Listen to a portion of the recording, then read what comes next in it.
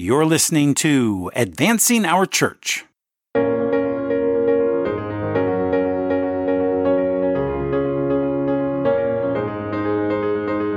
Welcome to Advancing Our Church, a Changing Our World podcast about Catholic stewardship, leadership, and advancement. And I'm your host, Jim Friend. Well, welcome back, everyone, and thanks for joining us today. We have another terrific episode today, and our special guest is Bishop Alfred Schlert, Bishop of the Diocese of Allentown. But first, this week we celebrated Memorial Day, which is an opportunity as a nation to remember and appreciate those who have died so that we might live freely. The blessings of stability and prosperity and freedom we enjoy are a testament to the price our veterans have paid. As Catholics, we remember, of course, those who have gone before us, and we pray for their souls. And this past weekend, many parishes offered Mass for the repose of those who have died in service to our great nation. You know, oftentimes as people, we tend to take our blessings for granted. Perhaps this week we can live beyond just that day and be inspired to live the kind of grace that God is calling us to live, the grace of sacrificial love, the kind of love that Jesus expressed for us when he made the ultimate sacrifice, the divine sacrifice for all of us. As we remember his sacrifice, the sacrifices of the saints, and the sacrifice that so many Americans have made throughout history for our freedom, we remember what life is really all about, love. And what is God? God is love. And so, what should your life be about? Now, let's get to work.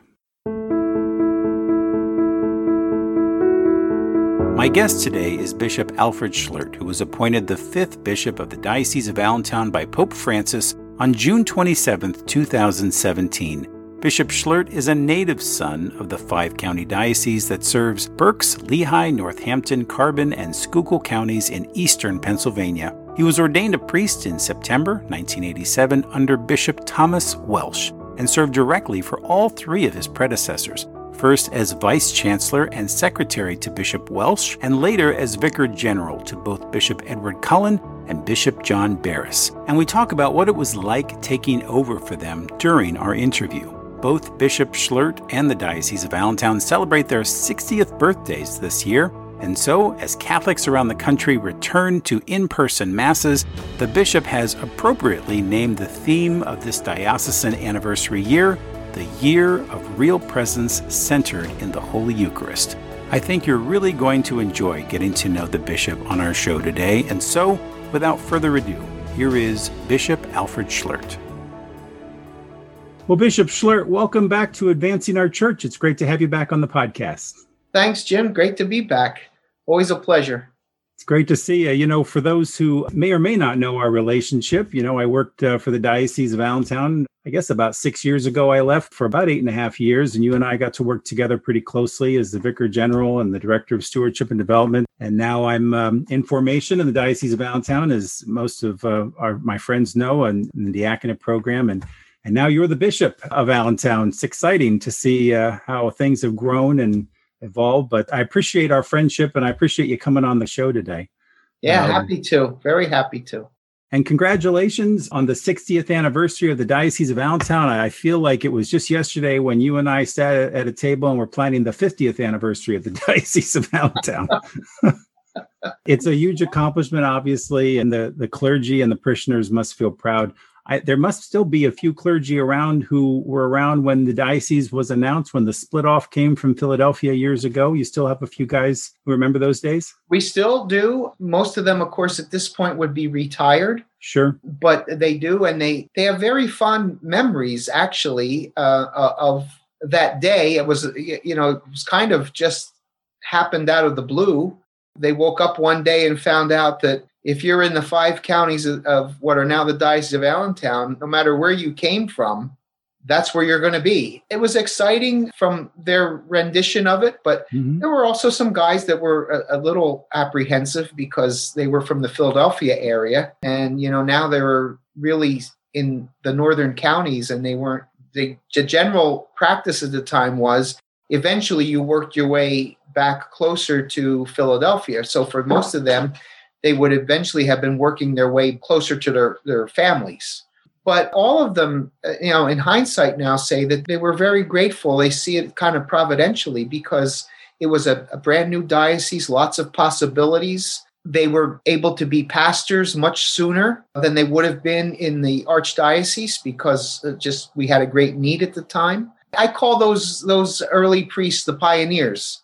They were, right. Because they did blaze the trail, and along with Bishop McShea. And when you stop to think, they form a diocese, but they don't really give, they meaning Rome, doesn't really give a lot of direction about how to construct it. And so you have to start all of your social services and things like that, because now they're all part of a separate diocese now. So they were exciting times, but certainly we can't romanticize them too much. They were also challenging times, but the priests and the people and the religious at the time, they really did have that spirit of we're starting something great here, and we want to be a part of it. And you grew up during that time period, right? As a son of the diocese out in Easton? Yeah, it was interesting. When I was ordained a priest, the AD Times came up with a little factoid. They did a little research, and they found that I was the first priest who was born and raised, living his whole time in the Diocese of Allentown. Wow. Even my classmates, they were born before the establishment of the diocese by a couple months. So, wow. Yeah. So there's a little factoid. So that's the Diocese of Allentown has been my home forever. That's incredible. So you bring a unique perspective because, our family are kind of transplants to the diocese. We came about 13 years ago, but you've watched this area grow up quite a bit over the last 50 or 60 years, right? Oh, it's amazing to see, even starting with my own neighborhood there in Palmer Township, just on the other side of the other set of houses across the street was a big open field. Yeah. Where we used to cut it so we could play ball and things like that. And of course, now that's all houses. And the diocese in many areas has just exploded with expansion and housing and warehousing. And the thing that I really say is it really isn't having anything to do with the diocese per se, but it has to do with the people. When you look at the industries that the people in the diocese depended on, when you look at coal and railroading and steel, almost all of that is gone or greatly diminished. And yet the ingenuity of our people that knew how to adjust. In many ways, our diocese has gone from being a provider of goods to a provider of services. When you look at healthcare in every corner of our diocese, how prevalent it is. Education, especially, higher education. Those are big employers. And so our people knew how to adjust. The Lehigh Valley right now is the largest growing area in the Commonwealth of Pennsylvania. That's due to a lot of factors. I say that because it gives us even more opportunities to evangelize, and again, not just in the Lehigh Valley and not just in Berks County, but also in Carbon and Schuylkill counties. We have a richness in our people and a depth of faith everywhere that is so much a blessing to us. From outside and objectively, we can see the number of parishes going down, the number of priests going down, the number of schools going down. We can tend to get into a cycle that's kind of negative, but we don't have to do that. We can and should be positive about where God is calling us, what new avenues he's opening for us, and where his grace is leading us. So Absolutely. It's 60 years of blessings, and certainly with the prayer that we have many more of those blessings in the years ahead. And I have no doubt that God will continue to bless us. Absolutely. I'm sure he will. And, as someone who has raised his family in the diocese, my kids were very young when we moved here. It has just been a tremendous place to raise a family, just from a regional perspective, but also, the priests and the Catholic schools that we have here have really, I think, created a strong sense of community. We didn't have any family nearby. So when we came, our family's like 1,000 miles away in a couple different states. And so that family in our parish really became our extended family. They say it takes a village, and it certainly does.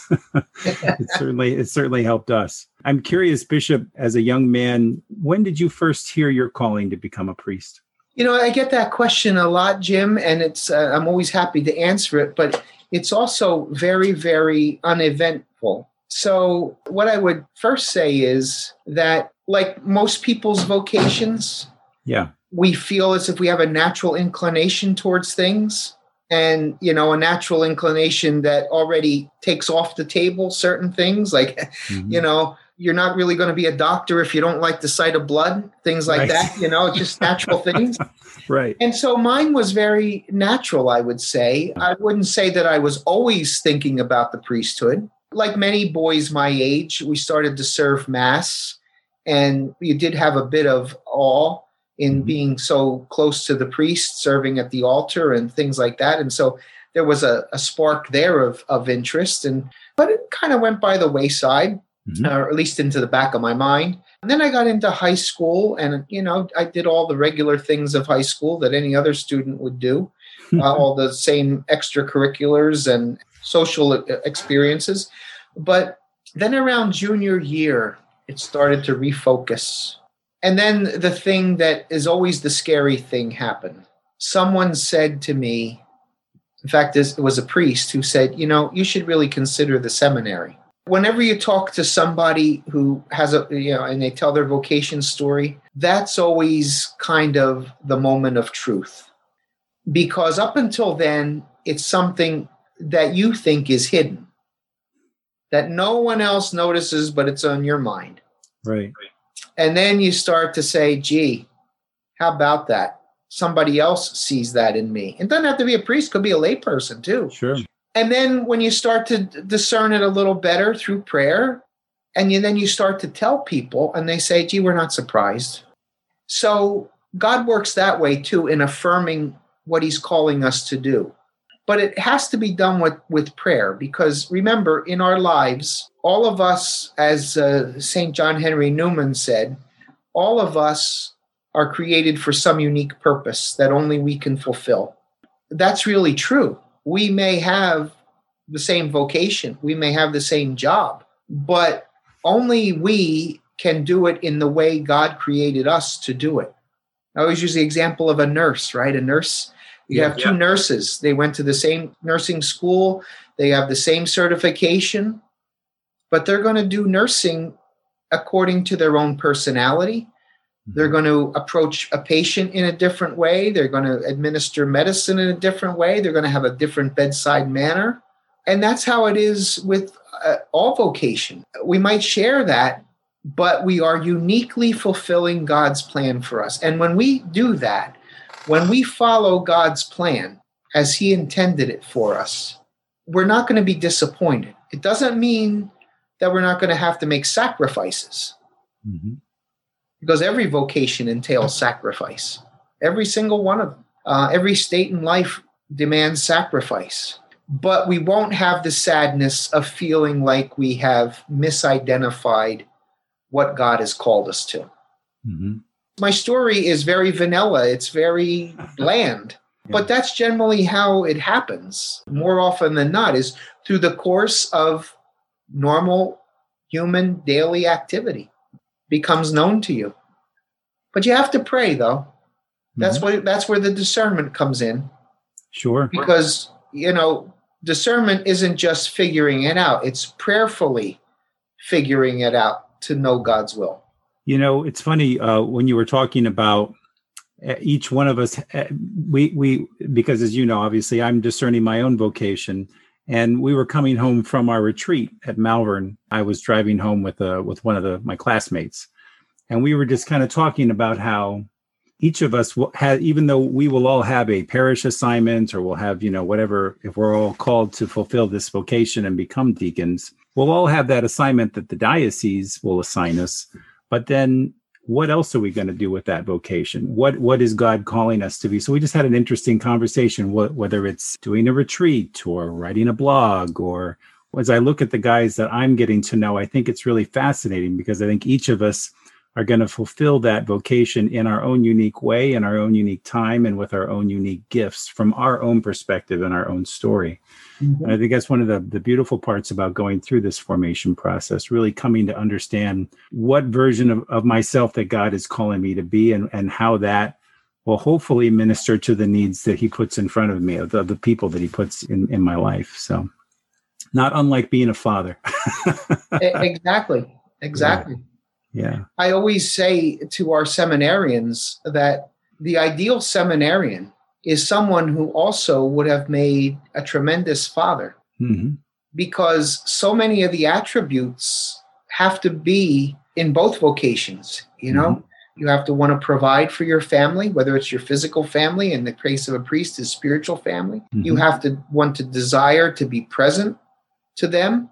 You have to desire to want to sacrifice for them. It also means you also have to put aside some of your own self-interests to serve the needs of the family. Yeah, you know, Jim, I'm sure there's many times where you would have rather had to do one thing and instead were called to do something else for the sake of the family. Oh, without a doubt. I've often reflected on the thought that good fathers, we're not born, we're made, right? We're kind of molded and crafted in time. If I'm a good father, it's because I have a great wife and because I have a faith in God and we have a good relationship. And we have that ability to talk to each other. And that has come over almost 27 years of marriage, of trial and error, certainly a lot of error on my part, the ability to say you're sorry, the ability to acknowledge when you're wrong and move forward. That's as much a formation process as anything else, without a doubt. It is. Yeah. It is. Kind of shifting gears a little bit, Bishop, moving into the present day, you had this unique perspective just from watching your career a little bit and working or seeing other bishops.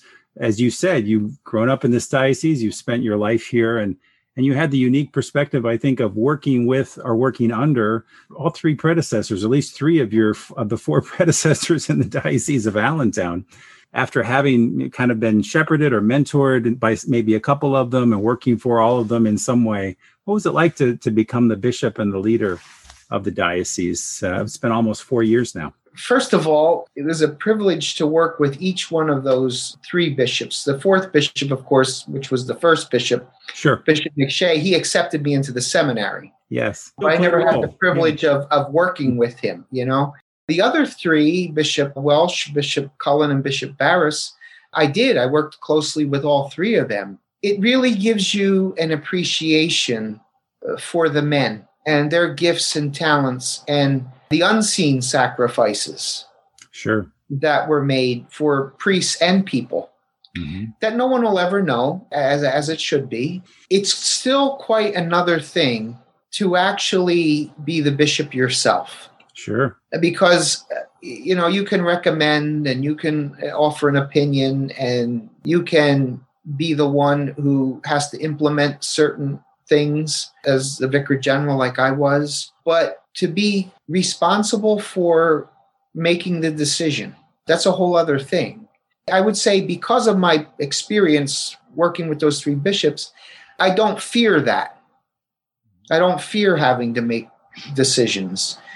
But you do have a sense of the weightiness of many of them, the gravity of many of them, because yes, they can affect people's lives, and that's important. But most importantly, what you decide can affect, and what you say and what you preach and what you teach can affect people's souls.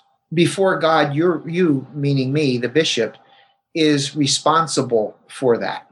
That's a big cross. Oh, yeah. And that's partly why, you know, a bishop wears a cross. Once somebody said to me, when I first became a bishop, I had it on. They said, "Is that cross heavy around your neck?" I said, "Not physically."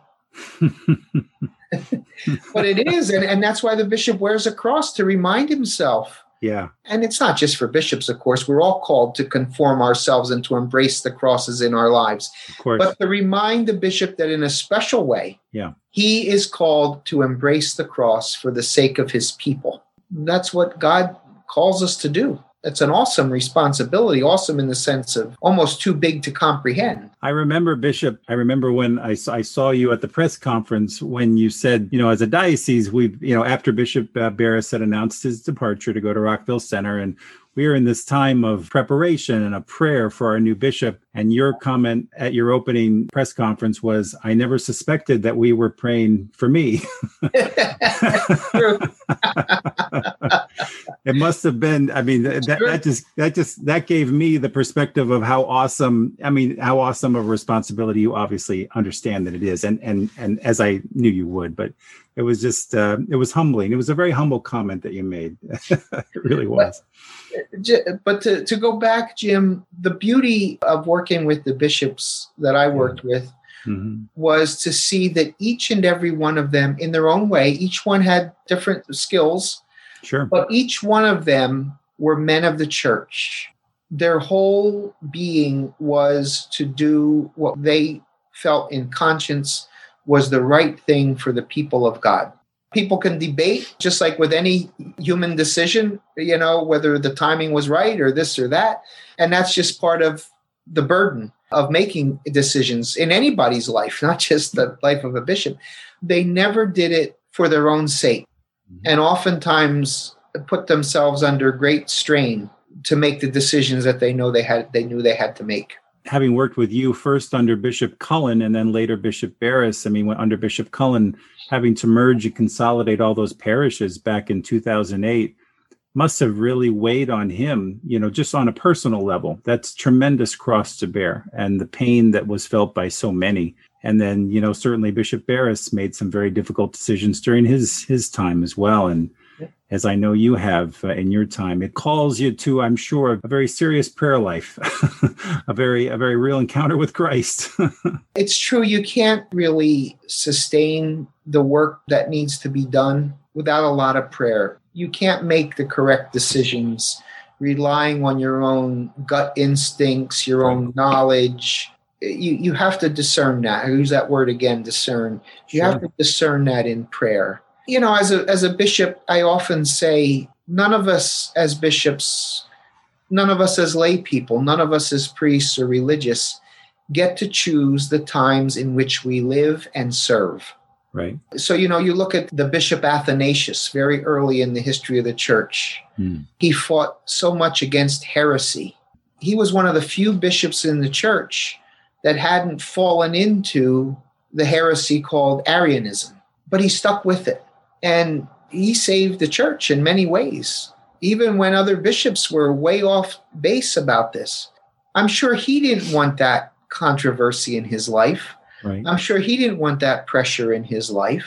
Yeah. When you look at Pope Paul VI, for example, and all the turbulence that he had to deal with after the Second Vatican Council and the misinterpretation of so many things that came out of the Second Vatican Council that were either innocently or willfully misconstrued, right, as to what the council was really saying.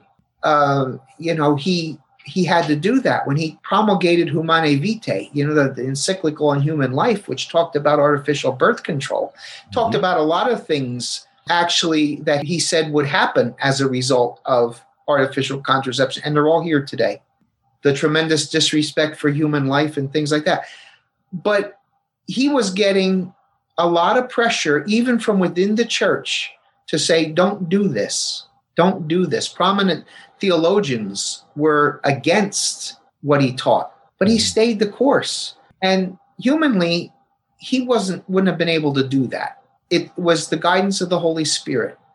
It was his own depth of prayer. So, like I said, none of us get the chance to choose the times in which we live and serve, but all of us are where we are right when God needs us and wants us.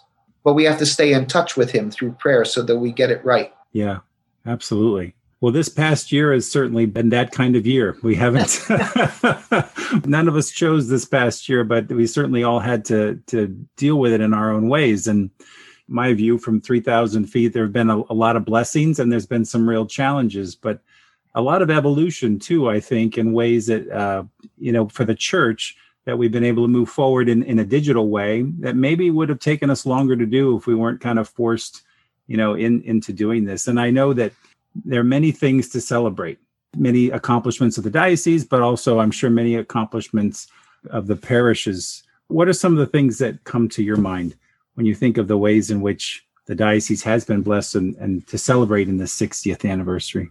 Well, above all, I would say, and this has come out very clearly during the pandemic, the greatest blessing of our diocese are the people, the laity, Yep. the priests, the deacons, the religious, the seminarians. So our greatest joy, our greatest resource and blessing is in the people. Now, but it's not about us, because we are a people nourished on the Holy Eucharist.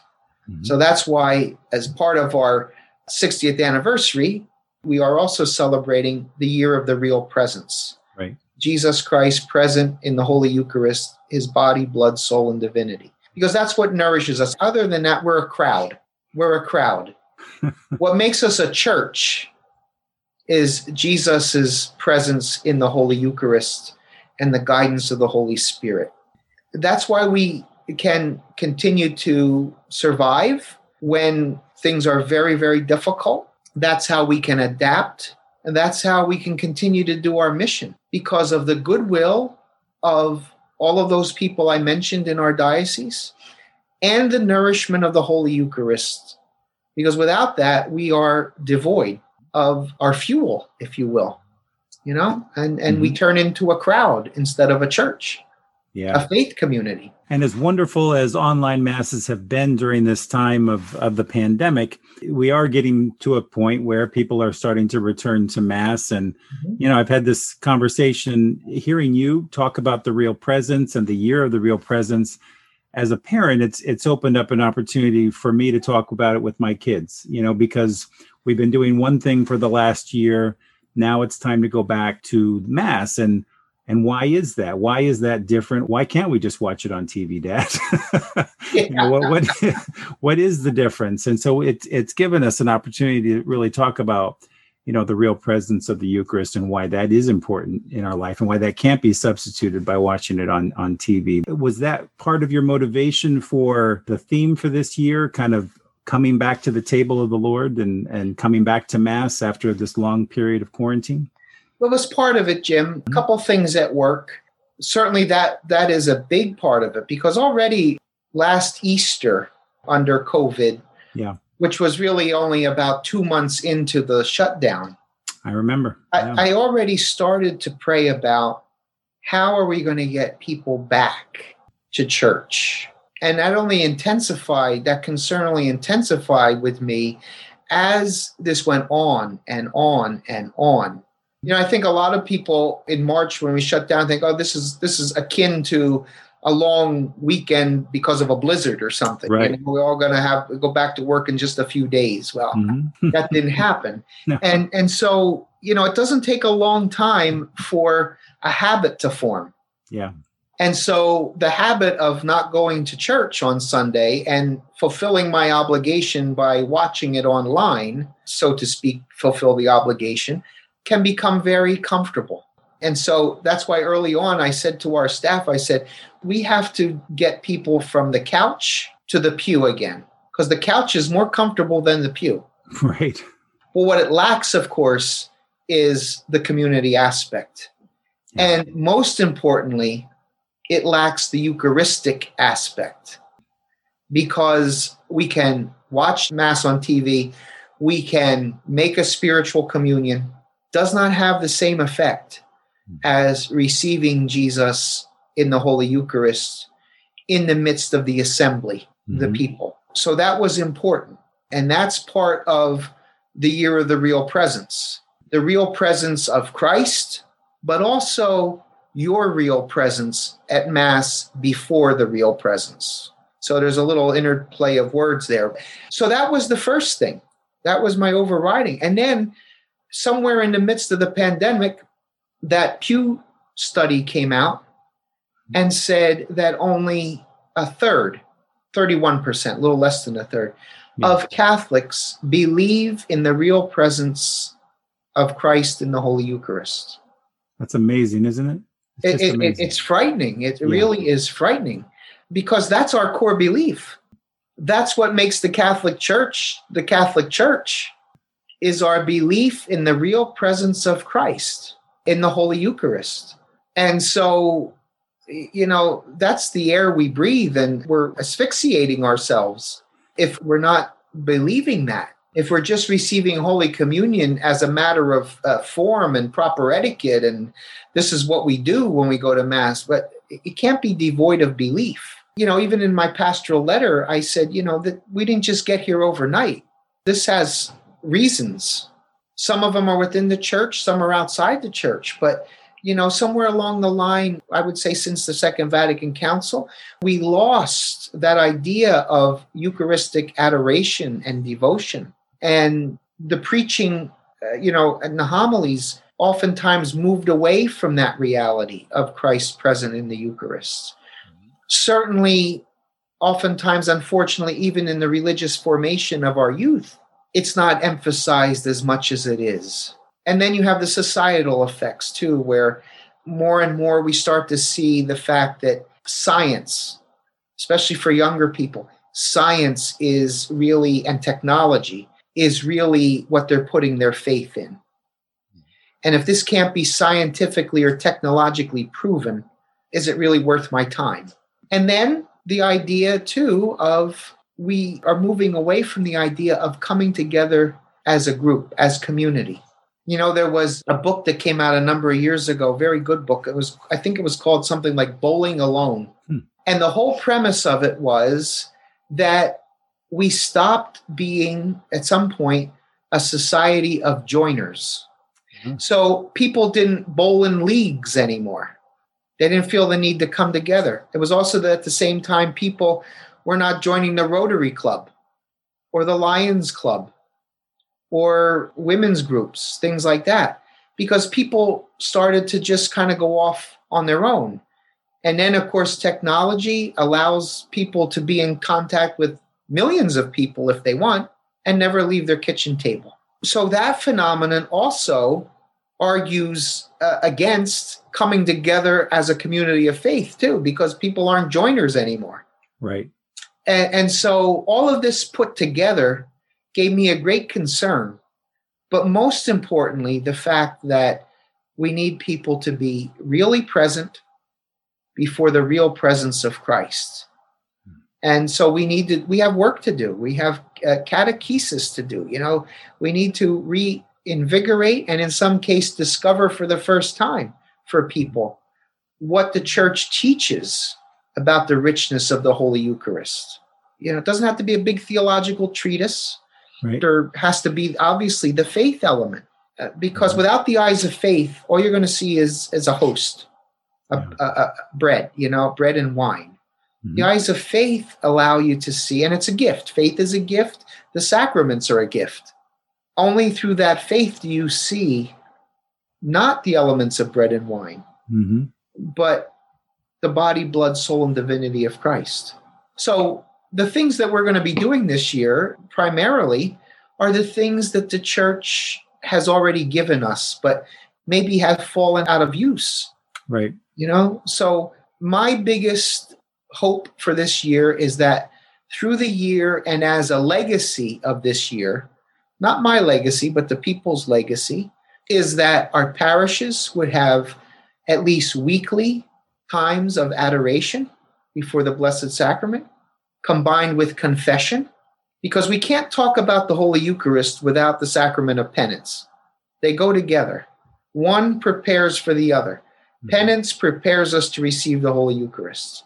So that would, to me, be a great victory if we had more Eucharistic adoration, more time for confession, and prayers for vocations to the priesthood and the religious life that take place in the presence of the Blessed Sacrament.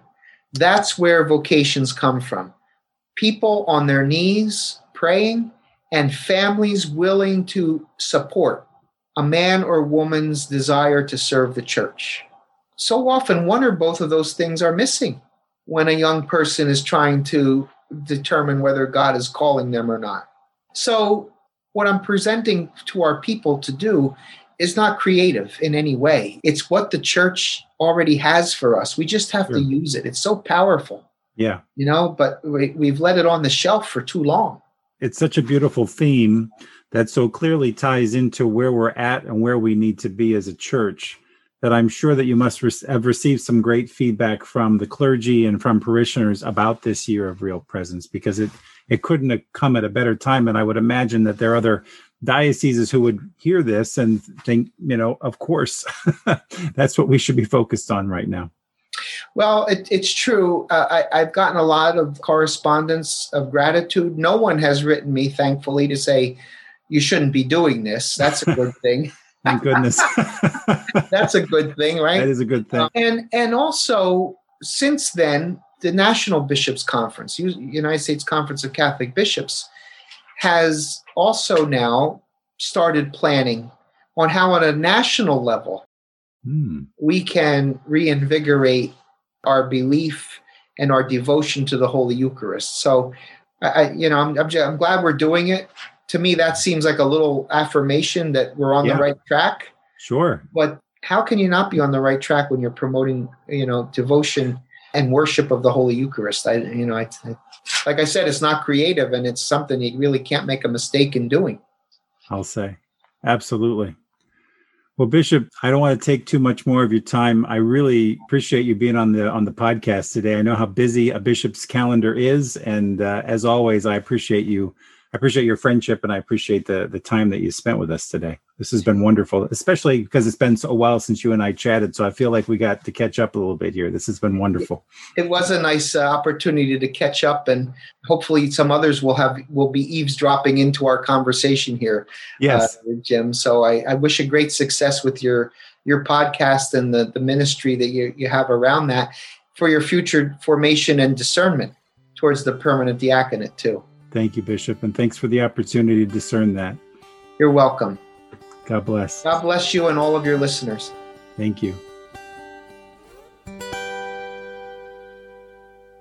want to thank Bishop Schlert for being on our show today and for sharing his love for the diocese and all of his wonderful insights with us. Bishop, it was a real privilege having you on Advancing Our Church. Thank you. And if you'd like more information about Bishop Schlert and the Year of the Real Presence or the Diocese of Allentown, I'll leave links in our show notes. And once again, if you'd like to view the full video presentation of the podcast, I encourage you to visit the show's episode page on advancingourchurch.com.